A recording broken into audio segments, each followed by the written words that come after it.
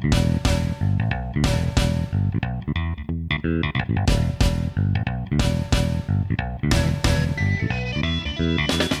Brian. Hi, Dan.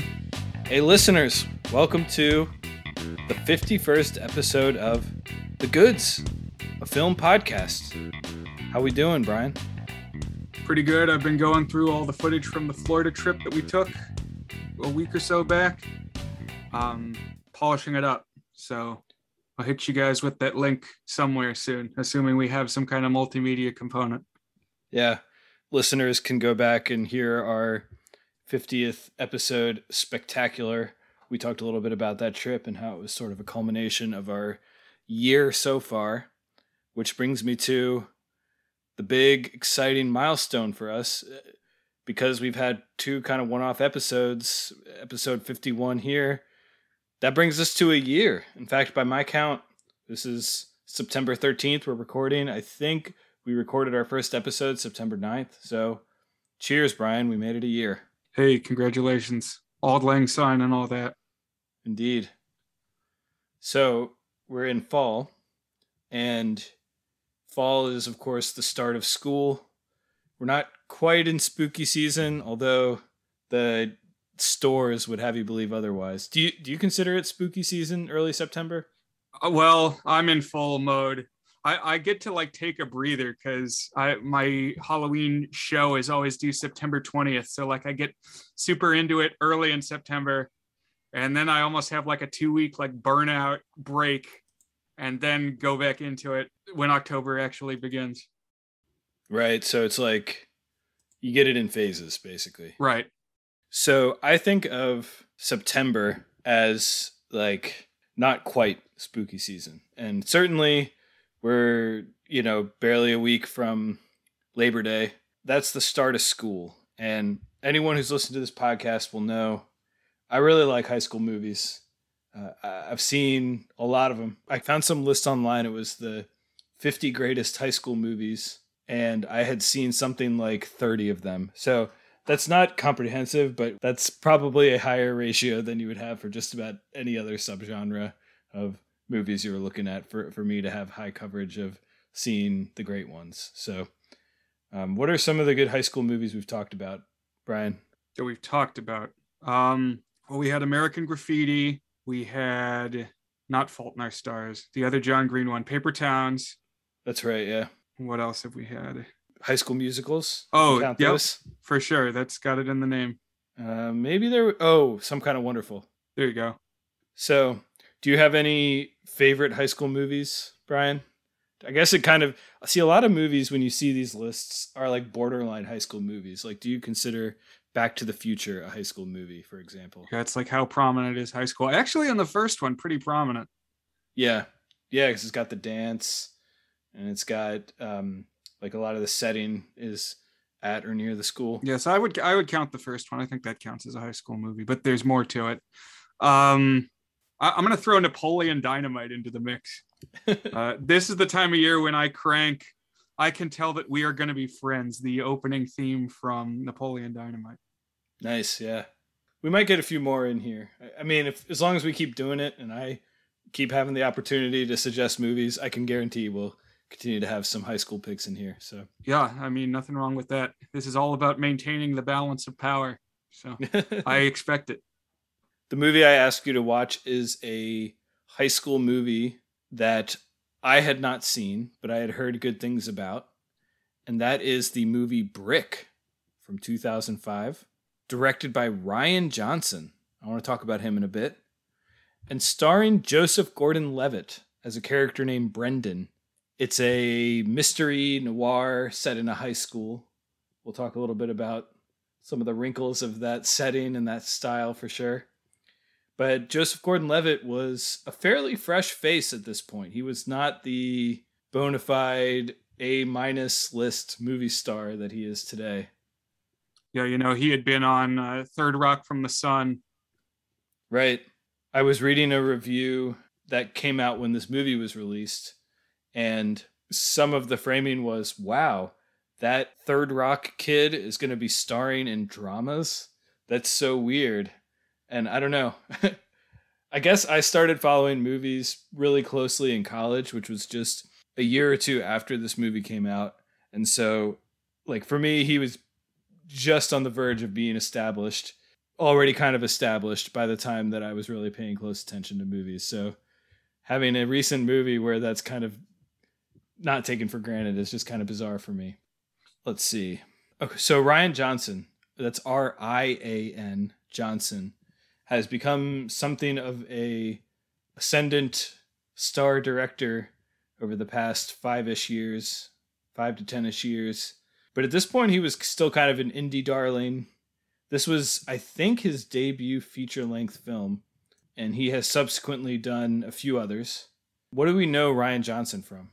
Well, if I'm being honest, the one that comes to mind is Last Jedi. For sure. I think that's the one that's going to jump to mind. So how do you feel about Last Jedi, Brian? I actually have never seen it. Okay. So not a good judge. I haven't watched 8 or 9. Right. I quite liked 8, Last Jedi by Rian Johnson. I thought it was probably the best of the trilogy. Well, that's not too much of an accomplishment, but yeah, I don't know. I really liked episode 7 and episode 8. I really did not like episode 9, but I kind of feel like they got, I don't know, too much of a bad rap. I think in like 10 years, we're going to circle back on them just a little bit, not completely. They're certainly incoherent as a trilogy, but there's a lot of good filmmaking and star power in those movies. So I don't say I stan them, but I still stick up for them a little bit. And I think in particular, I've only seen Last Jedi once, and I know people are fond of picking apart the plots and some of the themes and some of the bloat, but I really enjoyed it when I watched it. I think it has some of the most striking moments and visuals in the new trilogy. So yeah, I don't know. I haven't seen it. I mean, I know from early on, like the Return of the Jedi days, Harrison Ford wanted out. He's like, kill me off, George. I don't want to do these movies anymore. And so it made sense that he got killed off in 7. But I told myself, if I find out that they kill Luke in 8, I'm not going to watch. And sure enough, that's what happened. So interesting. I mean, I have not watched the films myself, but I really think they made an effort to cull all the old IP and make it all exclusively Disney. That's what they've got at the theme park. You know, they got to make up their own planet. Can't be Hoth. It's got to be Batuu. So I don't know. I have pretty strong feelings about buying out a franchise and then axing all the iconic parts of it so that you can say it's yours. It's kind of the same way I feel about Netflix original season 4 of Arrested Development. It's like, well, it's not really original. I mean, it kind of is in a bad way, but you're buying something based on name recognition and then trying to say, oh, look at what I made. We should talk Star Wars for a full pod sometime, because my reaction is almost exactly the opposite of yours. I don't like it when people try to reboot things, but then they cling too strong to the nostalgia and don't try to do interesting new things with it. Like, I like the Star Wars universe and the lore and having some connection to the universe, but every time they brought out the old people for too much, I was like, give us the new characters. Let's let them develop and have their own stories. Sure, but I mean, I think at that point it's like create a new franchise. I don't know. I think there's something different between one creator. Man, I don't know. You know, we need more written out notes. But when one person takes over like the mantle of an old property, it's going to be a different voice. It's going to be not the same understanding of what it is. I don't know. I think the idea of even keeping a franchise alive for decades and decades is maybe not healthy. Sure. Like, maybe we need a new story. I suppose, yeah. But we've reached a point in Hollywood where, you know, to justify the huge budgets that are needed, you need to have a bankable intellectual property. Like, to fill the seats, people need to know the name. And so we end up where we are, where everything's sequels and remakes.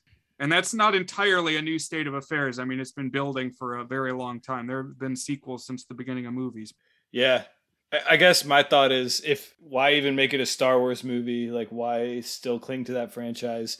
There are certain things about the Star Wars universe that really are iconic and appealing. Like everything from the lightsabers, the Jedi, the space operatic tone. Like if you know what Star Wars is, to me, that's not necessarily specific characters, but it's like elements of a universe, even more so than that. But I say we put a pin in this. I think we could have a good conversation about it sometime. What do you think? Yeah, I think so too. Unless you wanted to make one last point. I was just gonna say, I think that, and this is gonna be the standard order, like message board edgelord opinion, but I think Mandalorian strikes a pretty happy balance. I actually haven't seen Mandalorian. I'd like to. Like what I think he does well, Favreau and his team, is like pull in aliens from the cantina. It's like, let's have a story about a Devaronian, like the devil guy that was in the cantina. And it's like a new story, but it's an element that we are kind of familiar with. Interesting. So yeah, to me, it feels more of a bastardization to make it a TV show than to introduce new characters. But then again, I haven't seen any of like the heralded Disney Plus original TV shows, unless you count High School Musical, the series, which I don't think is in the same prestige tier. But we should determine what the correct Star Wars movie is for us to some point pick as a springboard for our Star Wars thoughts. I agree. Pivoting back to Rian Johnson, he had another big hit in 2019. That was Knives Out. Did you catch up with this one? I haven't seen that one. It's the one where Daniel Craig plays a Sherlock Holmesy detective, but he's got a like Southern drawl. What's the name of it? Foghorn Leghorn? Is that the name of the chicken dude in Looney Tunes? The big old chicken dude? Right. Yeah, he talks like that in this movie. And it's a big ensemble whodunit. Oh, interesting. I do know, this is something I learned in the last couple of days because you told me, but Rian Johnson actually made Looper, which is another film starring Joseph Gordon-Levitt. Right. One that I am pretty fond of overall. Yeah, I think it came up in the context of time loops. Yeah, it's not exactly a time loop movie, but it involves past and future version of the same character. So it's got Joseph Gordon-Levitt and Bruce Willis. His only other feature-length film, to my knowledge at least, is a movie called The Brothers Bloom. So this is, I thought of it, and we might have even talked about it. I don't think we talked about it on air, but we might have talked about it offline.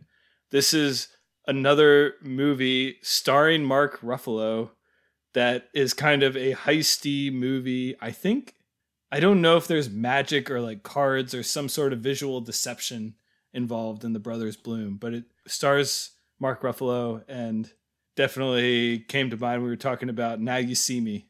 That's another one I'd like to see sometime. But on to Brick. 2005, I guess, is the year it came out. Although all the reviews I read were mostly dated in 2006. I think it was one of those ones that came out in a festival in 2005 and a wide release in 2006. But I'll mark it as an 2005 year because that's what IMDb has. So I didn't really know too much about this movie. I knew that it had a mystery element to it. What I did not know is it is a full-on hard-boiled detective film noir story.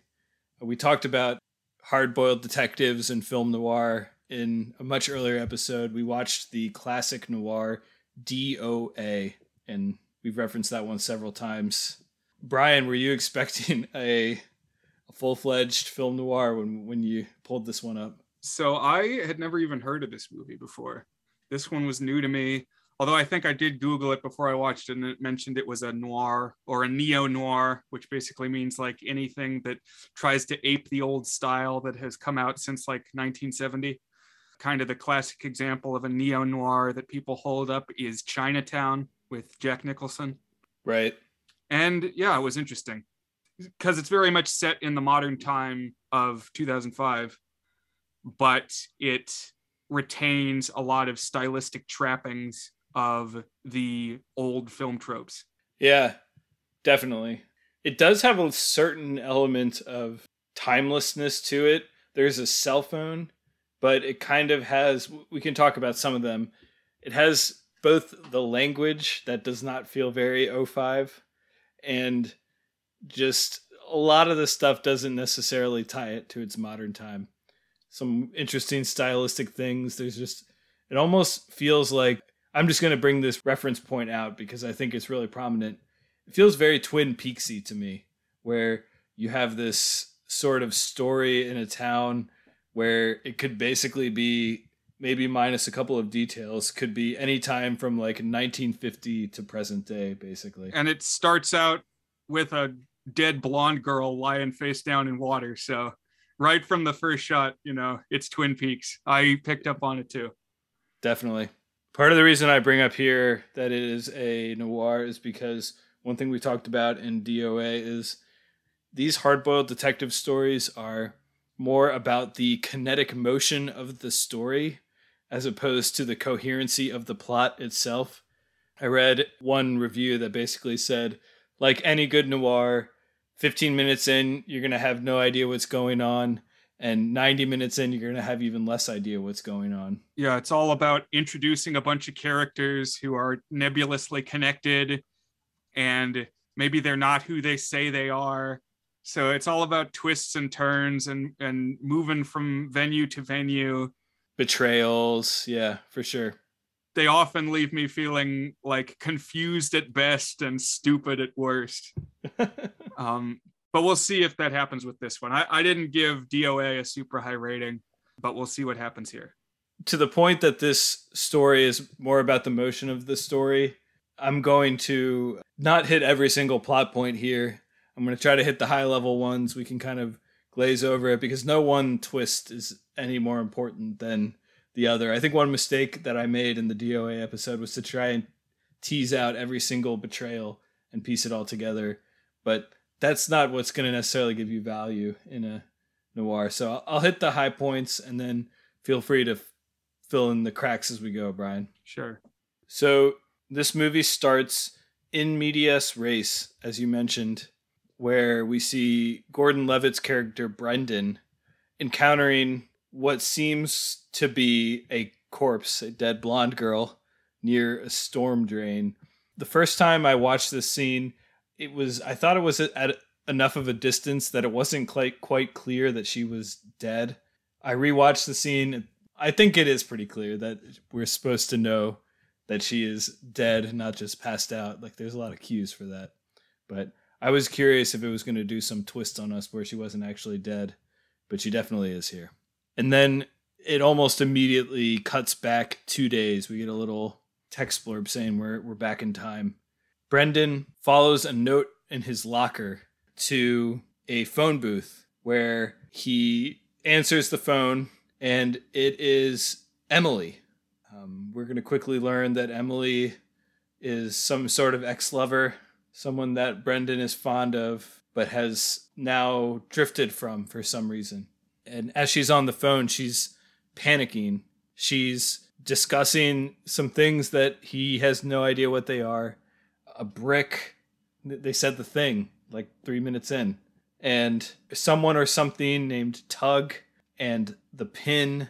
And Brendan is very confused, as is the viewer at this point. Although, I mean, with all the weird slang we get in this movie, brick is pretty common. I knew what a brick was.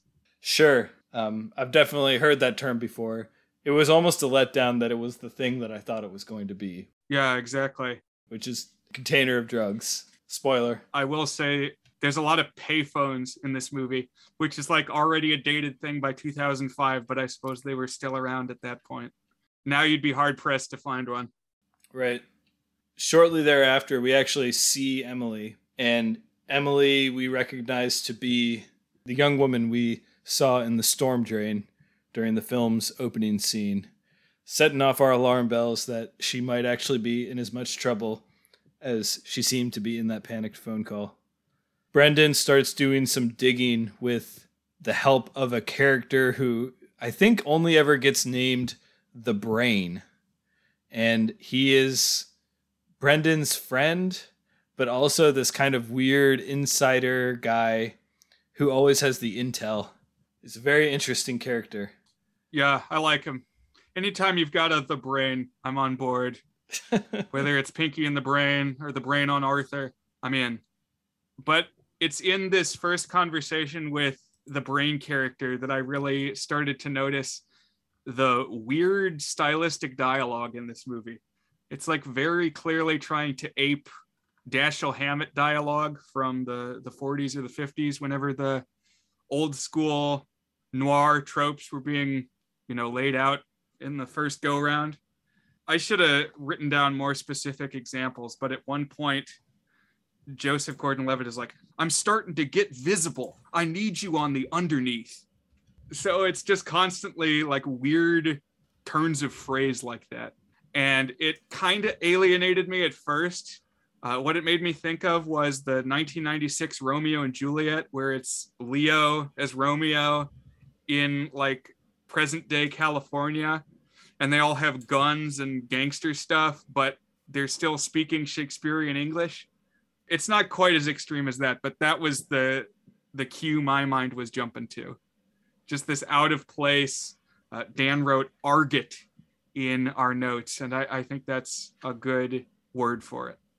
Yeah, unlike you, I was immediately very fond of this dialogue style because, I don't know, it was just very stylized and kind of on the surface, kind of silly, but had this classical earnestness to it and just a prettiness about the phrases they were turning.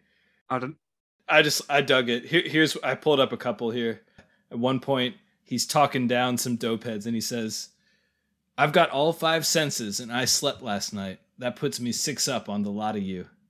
And at one point, he's talking to an ex-flame named Kara, and he says, still picking your teeth with the freshmen? And she says, well, you were a freshman once. And he says, way once, sister. And I don't know, just all these little turns of phrases that are just very unique. It definitely is heavily inspired from those classic noirs, but it's also just its own invented way of speaking that's like a weird blend of a lot of different things and its own made up cadence to it. So I don't know. I was enjoying the music of it and the rhythm of it. Yeah, it's definitely distinctive. But I thought it was kind of interesting when like the one blurb I'd seen about this movie was, it's a noir, but in a modern high school. And it's like, well, what side of that balance does it mostly fall on? I would say it's more noir than modern high school. I agree. Yeah. I kind of preluded this with talking about high school movies and how many I've seen. I feel like if a movie is too far into its genre and too far away from coming of age themes, can you even really call it a high school movie anymore? Like, to me, Back to the Future is borderline, but I don't really consider that a high school movie because coming of age is not a central theme. And that's kind of like a prerequisite for me to really think of it as a high school movie. And this movie, the high schoolness is pretty central, but it still is just like a mystery movie. There's not much in the way of coming of age themes here. You're right. It's more noir than high school movie for me, at least. Mm-hmm. But what we get over the next half hour or so is we kind of meet one character after another, and we learn that this is a complex social environment, stereotypical of what you might see in a Dashiell Hammett noir novel, hard-boiled detective, with a lot of the stock characters, but spins on the stock characters. So we learn there is a drug kingpin, and this is the pin that Emily mentioned in her note. There's kind of the dumb muscle who gets things done. This is Tug.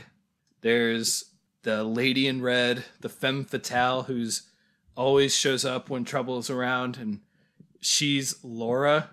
By the way, one thing I wanted to complain about is the names, other than a couple of the nicknames like the Pin and Tug, the names are kind of generic. There's a Laura and a Kara and a Brad. And I was like, I don't know.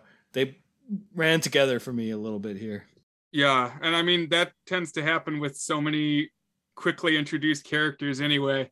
And there's like multiple muscle characters who come to beat Brendan up, and it's kind of hard to tell them apart until they develop Tug a little more as the movie goes. Right. One thing it reminded me of early on was there's an episode of Family Matters that's done in the style of a noir, like narrated by Steve Urkel. And that's what I was thinking of. It gets more serious than that. It plays it straighter than Family Matters. But as far as it being set in a high school, I was seeing some parallels. Oh, that's good. And there's a character named Laura, obviously. Right. Some of the other characters we get to know. There's the femme fatale's current lover boy is a guy named Brad Bramish, and he's, I think, the only black character. This big jock. There's a small-time dealer who also happens to be the ex of Brendan, and I'm now eating my words because she's another black character. Her name is Kara. We also learned that there's someone who died who kind of kicked off this whole drama. Some guy named Frisco who we never meet because he died before the story started. There's a dealer that Brendan ratted out at some point named Jer. And of course, there's the cop trying to make inroads. Or I guess you could just call him the authority figure. He's not really a cop here, but he plays the role of the cop. And he's VP Truman. And of course, the wrinkle on all these guys and the almost novelty, almost gimmick of this film is that every single one of these is not just a noir stereotype, but they're a high school movie stereotype. Everything about this whole scene is adapted to fit what you would consider a high school movie. You got, instead of which crowd you're hanging out with, it's who you're eating lunch with. That comes up a couple times. I thought that was so funny. I liked that a lot. Yeah. Who's she eating with? It's like, yeah, I mean, I guess it works that way. If you're eating lunch with somebody, you're probably associated with them. Right. But Joseph Gordon-Levitt especially seemed to put a lot of import on that. She's not eating with me anymore. Who's she eating with? One thing the brain says, it can be hard to keep track of these things because lunch is a lot of things. Lunch is difficult. Thought it was pretty good. Yeah, he's like, so the brain to who we've been calling JGL, he says, so where you been eating? And Joseph Gordon-Levitt says, behind the school. He's like, yeah, we haven't seen you in a while. So, I don't know. I like picturing him just like crouched behind the building. In particular, they say, eating lunch behind the portables. So I'm imagining him sitting next to some Porta-Johns. At one point, he calls it brown bagging, like his peanut butter and jelly out of a Ziploc bag in a brown paper bag. I thought it was pretty funny. Some other things that kind of tie it more to a high school setting than a hard-boiled detective setting in the classical sense, where you would expect there to be a seedy, smoky bar. Instead, it's a coffee and pie shop where the burnouts hang out. And the coffee and pie shop also seems very Twin Peaks. That's got to be an intentional reference. Coffee and pie. That's what Agent Cooper always orders in Twin Peaks. Instead of a cop, it's an assistant principal who likes suspending kids. One of the tough guys is just a jock on the football team. I kind of alluded to this when I was talking about the dead body and are we sure that she was actually dead? One thing this movie does, I don't know, it struck me, and maybe this is all just me and not the movie itself. I didn't even think this movie was 100% clear until pretty far into the film, like halfway into the film, that we're actually dealing with like very serious criminal activity here. It's not just like a hyper stylized depiction of normal high school life things, but we're dealing with like heroin and murder and guns and things like that. It kind of kept me on my toes a little bit because I kept expecting there to be some sort of twist where, oh no, it's just another little high school thing that is just being played up for stylized drama. But it definitely goes there for the darkness and the brutality of the story rather than staying in your traditional coming of age realm. Right. So we learn pretty quickly, and this is like a recurring and I thought pretty enjoyable thread. Brendan, when he wants to learn something or do something, he's going to throw his body into it. And it will usually mean throwing fists with people who are much bigger and stronger than him, and him just getting the crap kicked out of him. Although he holds his own. Yeah, he's a pretty good fighter. I was surprised. He's scrappy. They made it, seem at least a little believable that he would fare how he does in the film. So the femme fatale figure, her name is Laura. Her kind of pedigree here is that she is I guess not a brainy type. That would probably be the brain, but she's like the prep, I guess. She's rich and Ivy League bound. And we meet her early hosting a party. It's the Halloween in January party. Have you ever attended one of these, Brian? No, I mean, I haven't been invited to a lot of parties in general, at least not in high school, but this is the new one to me. It seems kind of like Summerween from Gravity Falls. That's right, yeah. And I think she wears her most iconic outfit there. It's a red kimono. The first couple times we see her, she's always in red, and I think she always has some red article whenever we see her.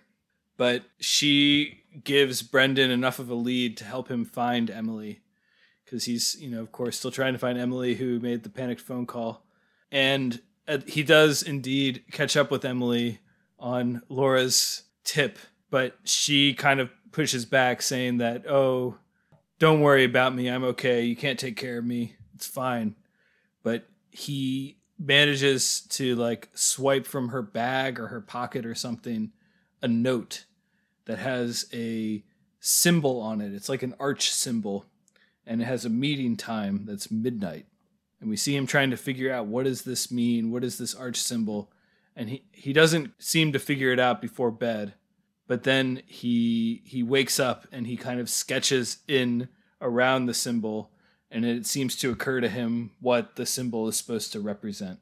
Yeah, so he puts together that it's like the tunnel in the storm drain sewer place that we saw in the opening shot. But what prompts him to realize that is he has a dream with a pretty interesting special effect where he's standing there at the drain and this garbage bag comes flying out like a red carpet unrolling, but it's black garbage bag, and it washes over him. And then it cuts to him in his bed, and a garbage bag gets whisked off of him. It's like a dream world blending into the real world, like Freddy Krueger almost. Very jarring and pretty cool. Yeah, kind of creepy. Well, and interesting that he's having visions of death here before he actually knows there will be death here. Right. What did you take the archway symbol to be before it was explained? You mean on the piece of paper? Yeah, what did you think it was? I think I figured it out right away, but I can't remember. Where did you think it was? I mean, it looks like, if I'm being generous, like a weird letter A, like a rounded letter A, but I think it looks like the tip of a penis. It was it looked like a mushroom head. Interesting. I mean, that's what I saw.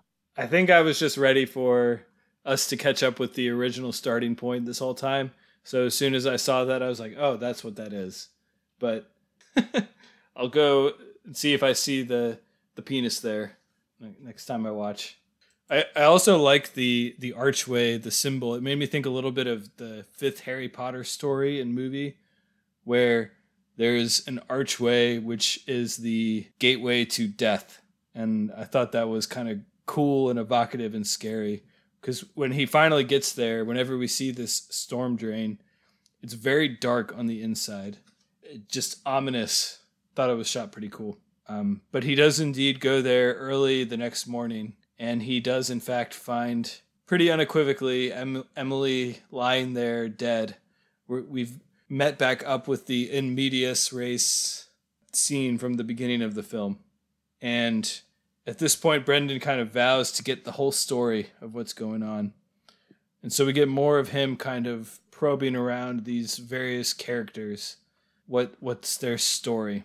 He finds the one jock, Brad Bramish, I think his name is, and tries to figure out, at this point, he doesn't know who the pin is yet.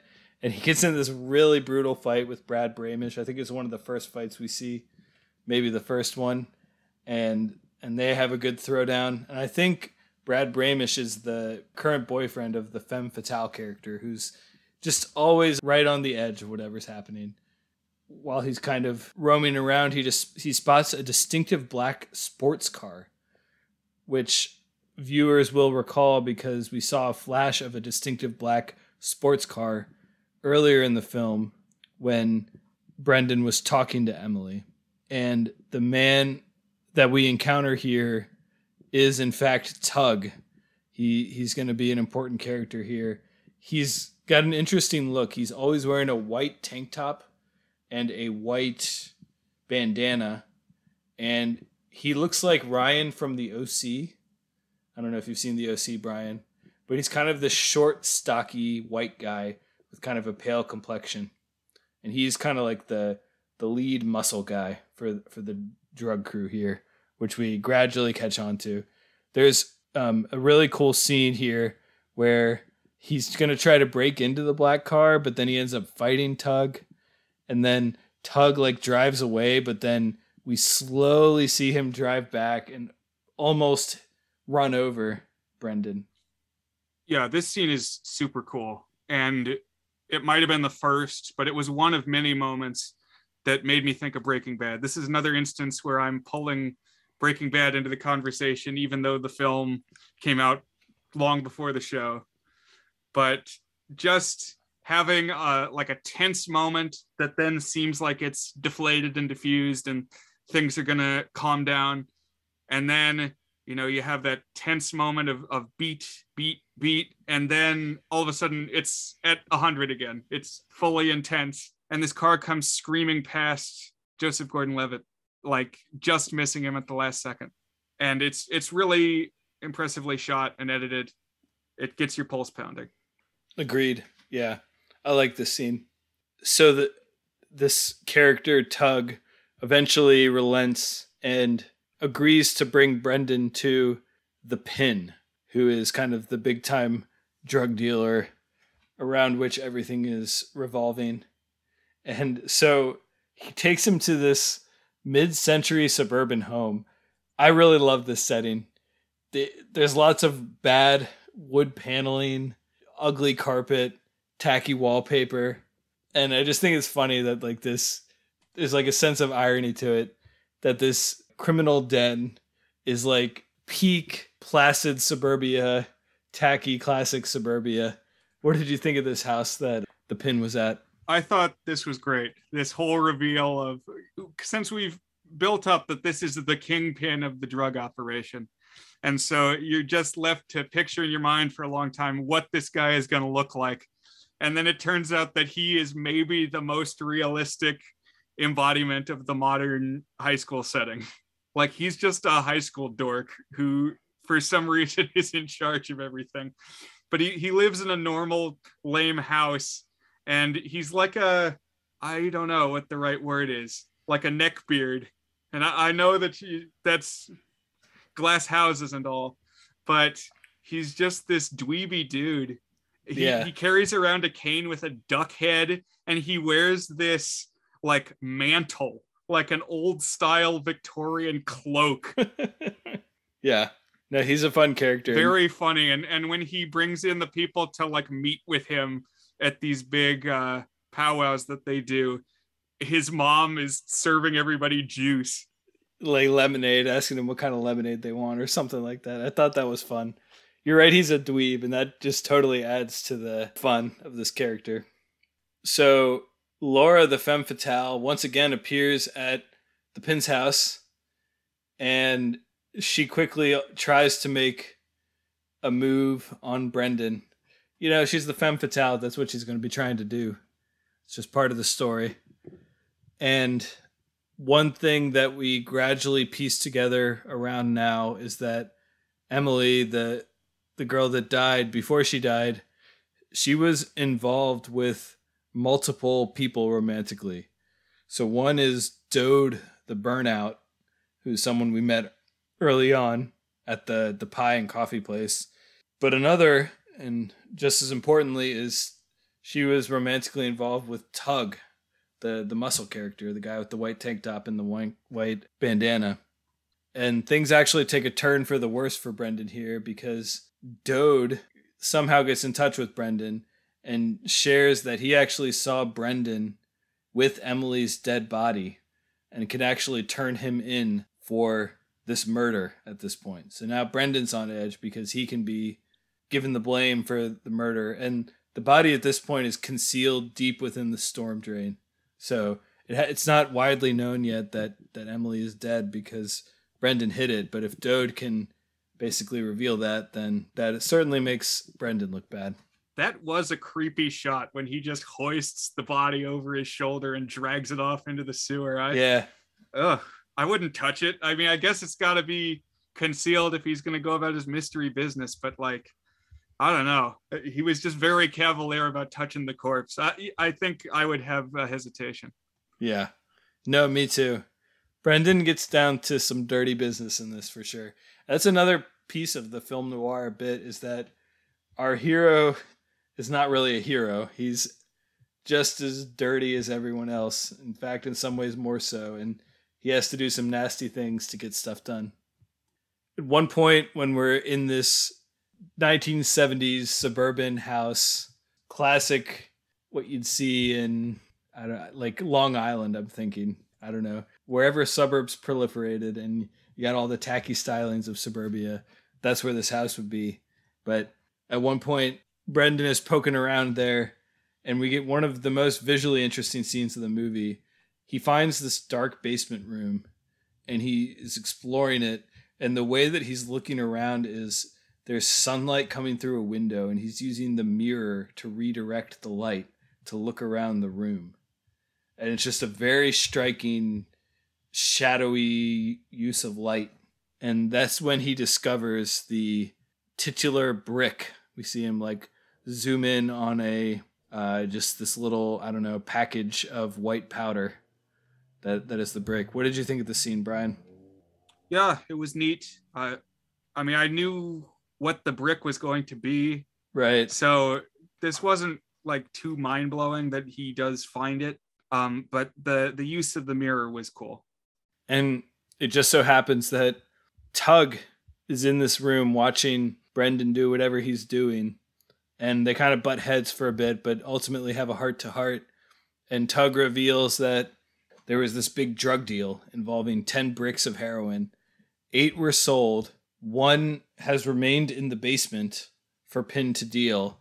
And the last one, the Pin was going to start dealing, but someone skimmed the heroin to deal themselves and refilled it with something poisonous, which is ultimately what kicked off all this bad business, because the character Frisco, who again we never meet but is mentioned, died from using this drug. So now the mysteries are kind of piling on each other, as they tend to do in these noirs. So who's the person who actually messed with the one bad brick? Is the other brick still good, etc.? And then also around this time, the Pin gets invited to a rendezvous, and he brings along both Tug and Brendan, where they're going to learn the fate of Emily. So the Pin at this point doesn't actually know that Emily is dead, I guess.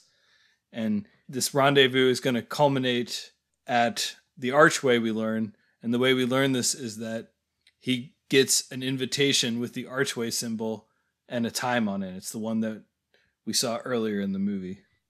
Yeah, which means that a second person has drawn this symbol the exact same way. So for some reason, they have this shorthand that this is the symbol that represents the storm drain. But no, this is really cool and compelling because Dode has called everybody together because he's going to announce who killed Emily. And what we understand, the viewers, is that he's going to implicate Brendan because he saw Brendan moving the corpse. But different characters have different expectations of what he's going to say. Right. On our way to this scene, Brendan actually bumps into Dode. And we know that Dode was romantically involved with Emily when she died. And this is where we get one of the major reveals of the movie, which is that Emily was actually pregnant when she died.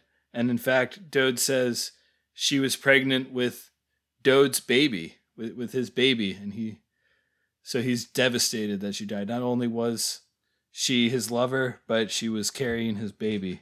And so that adds weight to everything that is happening here. Once we get to the storm drain itself, we get one of the best scenes in the movie. It's an extremely tense scene where we're waiting for Dode to announce who the murderer is, and Brendan is kind of trying to talk him down and trying to get him to not say anything or for everybody to ignore him. But the Pin and Tug are listening very attentively to what Dode is going to say. And as you mentioned, we're thinking that it's going to be Brendan implicated and things are going to go downhill for him. But the tension just stamps up and up and up And all of a sudden, Tug just loses it, and he snaps, and he beats down Dode, and then shoots and kills him. And it all happens very abruptly. And then we cut to a scene.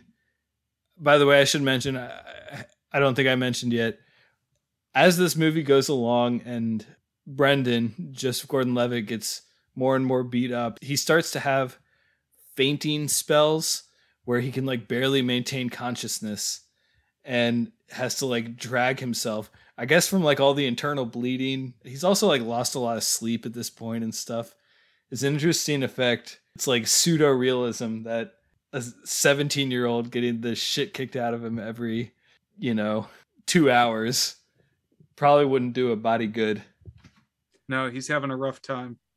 But after this act of violence by Tug, Brendan fully collapses and wakes up to Tug basically confessing that he was the one who killed Emily.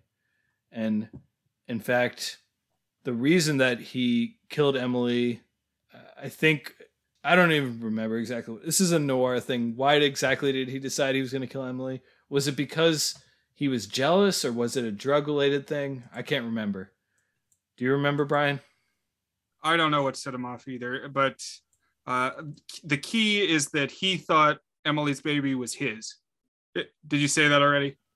I don't know if I did, but he was romantically involved with Emily, and he believed the baby was his. Yeah, man. It seems like everybody was involved with everybody else, but certainly multiple people had vested interests in this Emily to the point that they believed that the baby was theirs.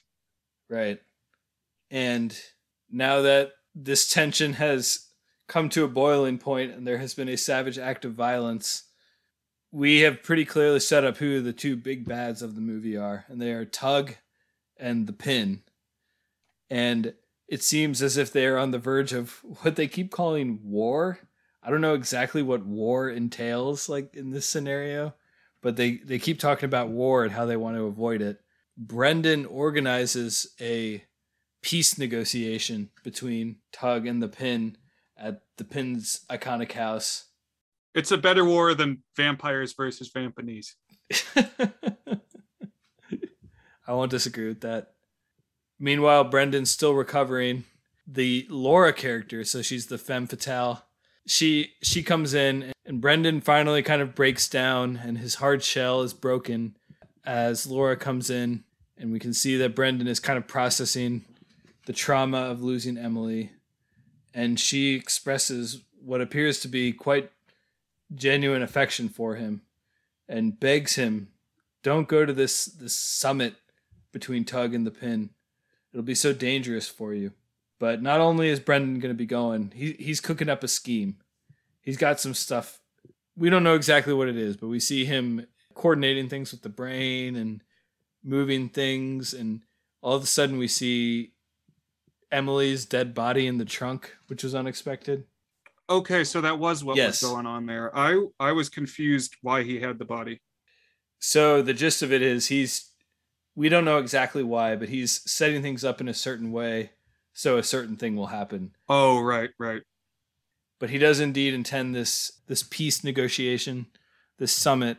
And honestly, at first, it seems like it's going really well. So we have the Tug and the Pin there, and like the Pin is basically saying, all right, we're breaking ties with each other. You're going to take the fall. You give me the brick and we're good. But just when it seems like it's going good, things get tense. They disagree on how they'll know the brick is good. Who's going to taste the drug to know that the drug is good and not poisonous? And it grows more and more tense. And in this really interesting bit of design, we hear things go south, not in the room, but outside the room. Like we hear gunshots and fighting, and everybody's like kind of looking towards the wall, wondering what's going on. A very interesting way for like the catalyst of this climax to actually occur. Right. Well, also there was a moment where it deflates for a moment because Brendan steps up and says, hey, look, I'll take the drug, guys. We don't need to fight. I'll do it. And so we get, a moment, a beat where it seems like, okay, maybe nobody's going to die here. But then, yes, guns in the background. Right. It kicks off just this orgy of violence. Tug snaps. He starts like just brutally beating down the dweeby Pin character. Like, when they cut away from the character and blood is splattering. It's like one of those types of beatdowns. The cops arrive and Brendan manages to bail at exactly the correct moment. We also learn that the last brick has just vanished. It just disappeared. The one that the Pin was going to deal. And the Pin immediately blames Tug, which is actually what sets off Tug's anger. As Brendan escapes, we see him the next morning. Laura, the femme fatale character, meets him on the football field. I love the high school setting, on the football field. And they seem to genuinely reconnect. We learn from Laura that some of the news of the damage has come out. Both the Pin and Tug have died from the scuffle. 3 other people died during the violence, and the cops found Emily's body during all the carnage. And she's just glad that he survived, But Brendan turns things on her, and we learn, this is a big twist, Laura, the femme fatale, the lady in red in the kimono, she's the one who's been pulling the strings the whole time. And he shares all this in this monologue. She framed Emily for getting messed up in the drug stuff and being a part of the bad brick. She manipulated everyone, made everyone think that Emily was pregnant with their baby. She was the one who skimmed the money from the brick that went bad. Not only that, but as he reveals it, he reveals that part of his whole plan that he set up the last night was to rat her out to the vice principal and the police so that she ends up taking the fall for everything. Really well done final twist here, or let's say penultimate twist here. I thought it was cool how it tied everything together and brought it back on this one character that we knew was shady. Maybe glimmers of actual affection, but I don't know. What did you think of this last monologue here, Brian? It worked for me. I thought it was a good revelation and resolution. I didn't feel as confused as I do at the end of some other noirs that I've seen. I had followed up to this point. I'm glad they kind of laid it out what was going on. Yeah, getting one last recap definitely helps too. But then we get the final twist where Laura, betrayed, thinking that Brendan has actually fallen for her wiles, she's got one last card up her sleeve. And she reveals that Emily was indeed pregnant, but she wasn't recently pregnant. She had been pregnant for at least 3 months, which means that the baby was Brendan's. It wasn't Tug's. It wasn't Dode's. It was Brendan's baby because they broke up about 3 months ago. And that's kind of her mic drop. One final, just brutal gut punch for Brendan, just piling on the tragedy, ending on this bleak note for Joseph Gordon-Levitt's character. I thought this amped up this final scene one further level. I thought it was a great final twist. And that's how Brick 2005 concludes. Whew. Did you hang on there, Brian? I did. I followed. Hopefully that was the right level of detail of reviewing the story. There's lots of good stuff in there and just also lots of stuff in there. So let's talk about some good things and some not so good things. Yeah, definitely. One thing I liked, we've talked a little bit about, is just the Twin Peaks vibe of this sort of modern but sort of classical town where everything is sour and dark and bad and everybody's involved in something. And there's always someone ready to be even more evil than they initially appeared. And I just liked this vibe as applied to the small town high school. I thought it worked really well. It created a very palpable setting. I picked up on the Twin Peaks elements as well. I think that has got to be intentional, some of it. I also want to call out again the Breaking Bad vibes, which is not a vibe that I've run into other places really too much. It's like a combination of like gangster movies, but also with some like dark humor in the mix. violent action that's slickly edited with a comic tinge. There's one scene specifically where Joseph Gordon-Levitt is getting chased by another muscle guy who I don't even think is connected to the whole mystery thing. I think he was just hired by the jock to like beat him up again. Right. But he's running after Joseph Gordon-Levitt all around the school. Very tense and timed well and shot well.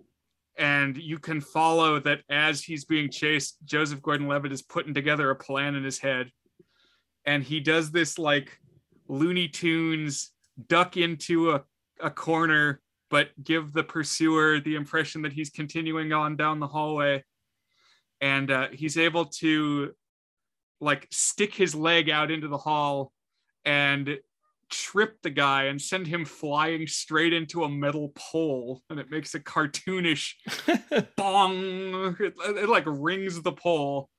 And it's simultaneously really shocking, like to the point that you almost feel the pain, but still pretty funny with the like cartoony sound effect.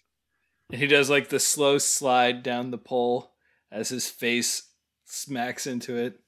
No, I agree. There was a lot of that. And you already mentioned the one where Tug drives away and then drives back and almost hits him. Yeah. There are definitely moments where the timing of the violence has a comedic element to it. Definitely. And I mean, that's part of the Breaking Bad vibe that I like as well. Just anytime there's some tense confrontation between characters and then you get a pause where it seems like, oh, maybe this is diffused. Maybe everything is going to be okay. And then, the car comes roaring back out of the distance. There's a sudden resuming of intensity. Right.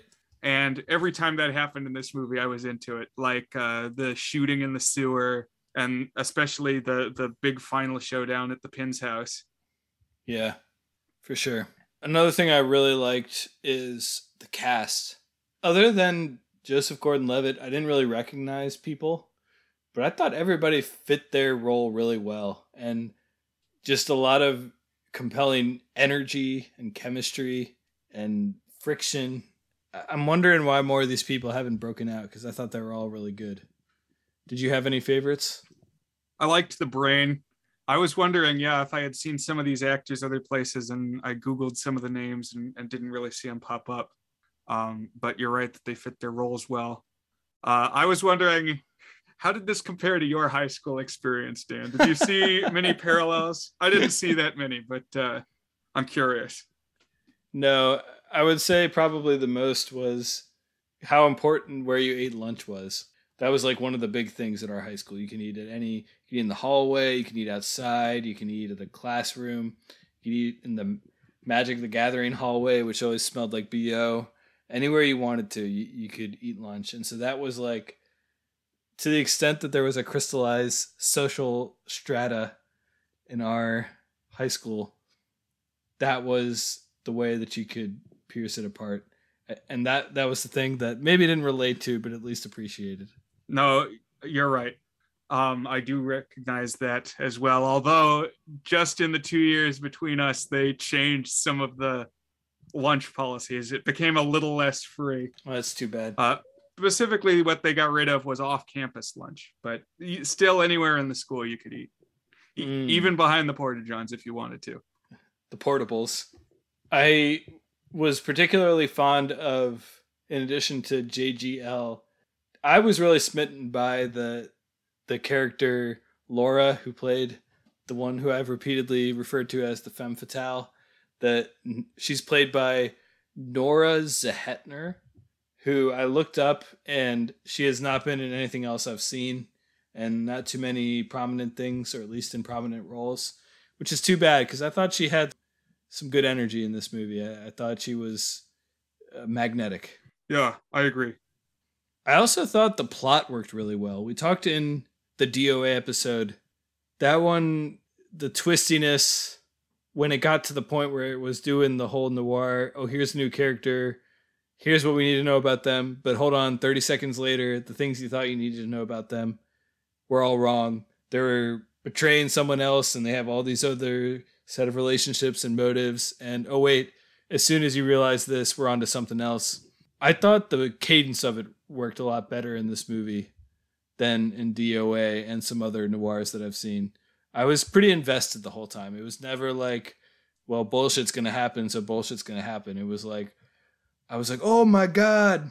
Like every time there was a revelation. So I don't know. What did you think of this one compared to DOA on the plot twistiness front? Oh, I liked it better across the board.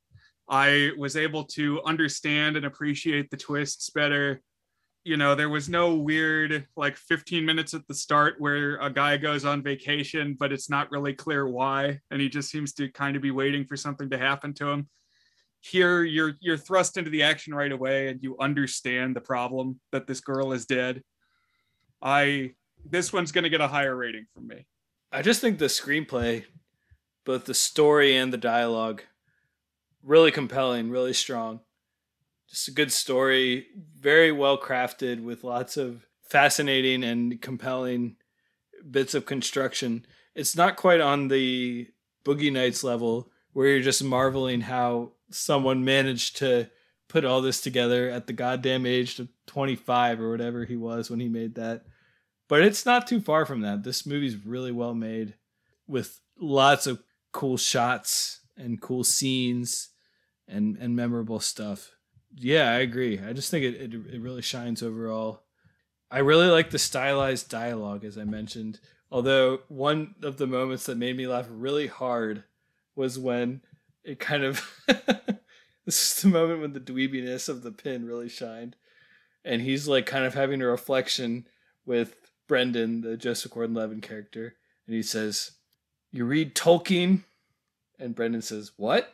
And the pin says, "You know, the Hobbit books?" Brendan says, "Yeah." The pin says, "His descriptions of things are really good. He makes you want to be there."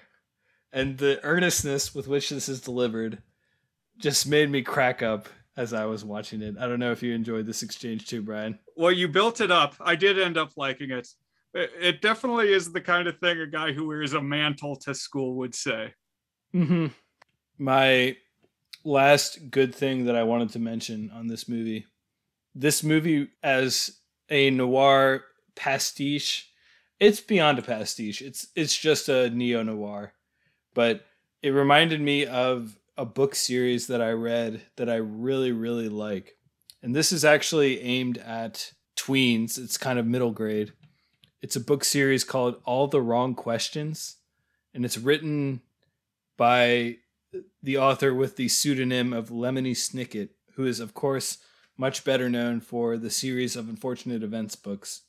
But he wrote this 4-book series where it's written in the first person. It's about Lemony Snicket himself when he was a teen, where he took this summer, I think it's a summer, maybe a year, in a small town called Stained by the Sea.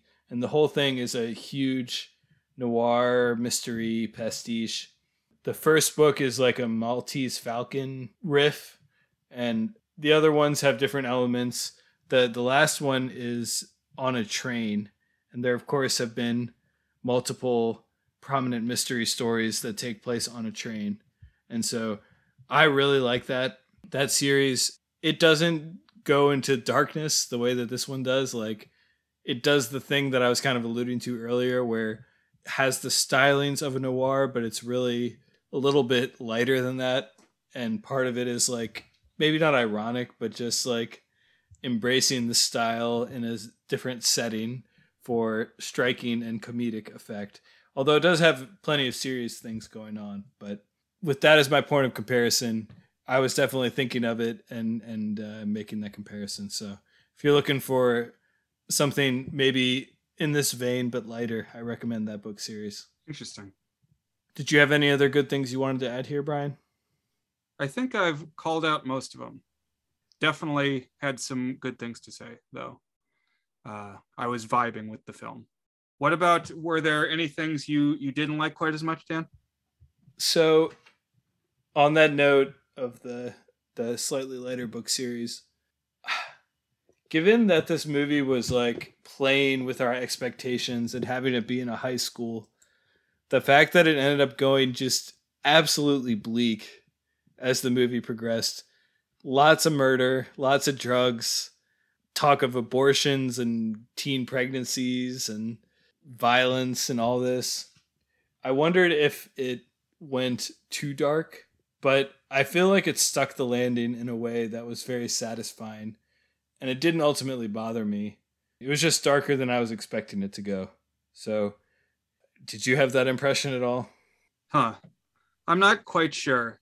I mean, it does start with a corpse, and then pretty shortly after that, there's discussion of this drug deal gone wrong on the phone. Right. So I knew we were treading pretty dark waters. I don't know if I expected like everybody to die, as a lot of them do, but no, I thought it reached a satisfying conclusion that wasn't too out of the blue for me. One thing that we didn't say, there's this moment when everything snaps and everything's going to hell and Tug starts beating the pin, where you're wondering, oh, who's Brendan going to help? Who's Brendan going to side with? Because the pin's screaming, Brendan, help me. And, you know, they had that bonding conversation about Tolkien. So it's like, what's Brendan going to do? But Brendan kind of grabs the gun off the floor before either of those guys can get it. And so then again, you're thinking, well, what's he going to do with the gun? Is he going to shoot somebody? Is he going to get one person off the other person? And then he's backing out of the room. So, he's going to drop the gun. He's going to throw the gun away. What's he going to do? And he did like the last thing that I expected, which is he gets himself out of the room and then he kicks the gun back into the room. So like just stirring the pot, I guess, like hoping somebody will grab the gun and get the upper hand, but because he's out of the line of sight, he'll have plausible deniability. I don't know. But it was, you mentioned, I think you said a couple of minutes ago, like an oh moment. That's a sound I found myself making a couple of times while I watched this movie. Like the reaction gif of the rap battle where the guy like Macaulay Culkin clutches his face and falls out of the frame, just going, oh.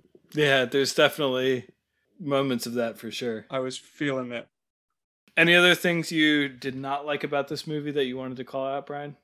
I was not entirely won over by the weird stylistic dialogue.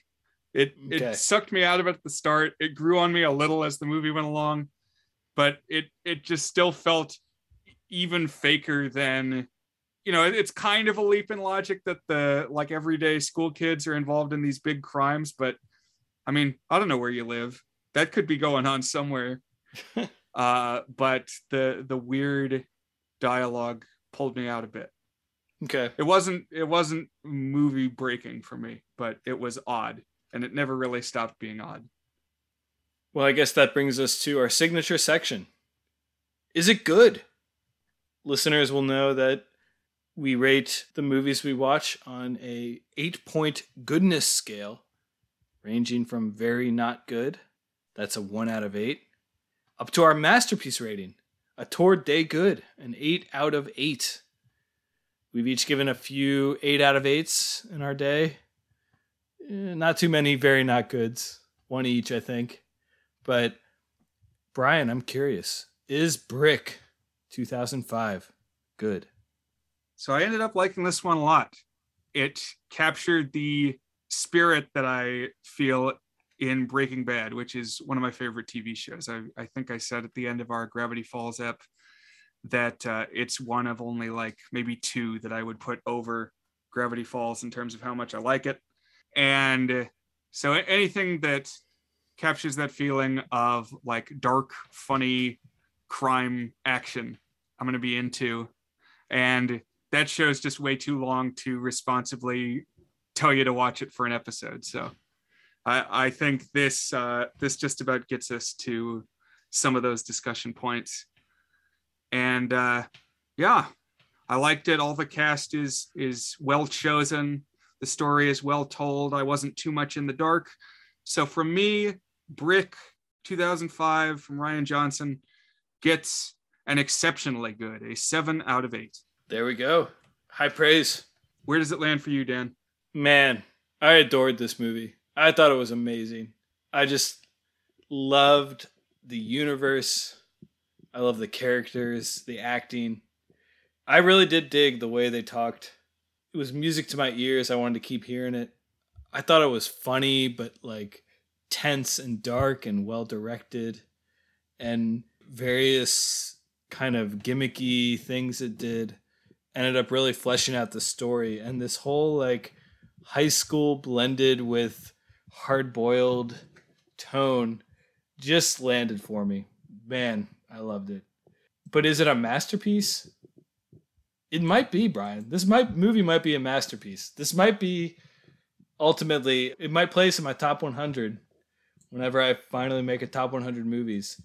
But given that so much of it is about revelations and about surprises and gut punches and oh my God, did she actually just say that?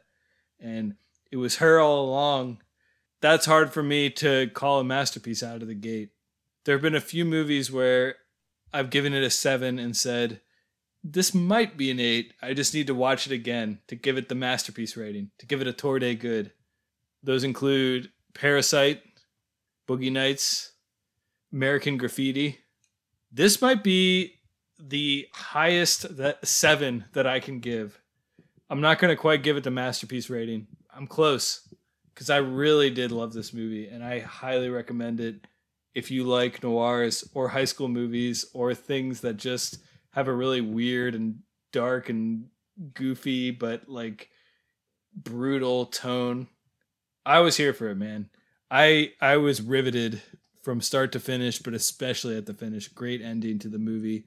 Noirs can be hard to stick the landing. This one really does. It was a great surprise for something I had never even heard of to win me over. I like this one. I agree. It's exceptionally good. 2 7s. There we go. Boom. 14 club. I don't know if that's a club we actually track. 15 and 16 are, but well, who knows? This could get there in a revision. Perhaps. It's only the first episode of this new block of 25, but I think it's at least a contender for biggest surprise, best surprise for me. Right. So Brian, what are we going to be watching next week? So it's true that this is the time of year for going back to school. I also think of it as being the time of year for the Maryland Renaissance Festival. Now, I have selected a film that was largely shot at the Maryland Renaissance Festival. One of our biggest fans, a guy named Sean, who, by the way, just let me know that he has caught up and has heard all of our episodes so far now. Wow. He's one of the few. Yeah. But he requested that there be more obscure coverage, kind of in the vein of our Heavy Metal Parking Lot and Lasagna Cat episode. So I've selected something that I think is pretty out there, pretty deep cut, or you might say bottom of the barrel. This is a film called Max Magician and the Legend of the Ring from 2002. Very much an indie film, you could say. People who deride it say it's a ripoff of Harry Potter and Lord of the Rings, which obviously were both big at that time. But it is so far out of that league financially that I don't know if you could even compare it to either of those. So I want to watch this and talk about it. Nice. I'm stoked. And the Ren Fair is coming up. We could think about going. I don't know if we could get the logistics to work, but that could be fun. Yeah, we might have to arrange another goods field trip. I've certainly got a lot of Renaissance Fair discussion to tie into this talk. Excellent. Brian, this was fun. It always is.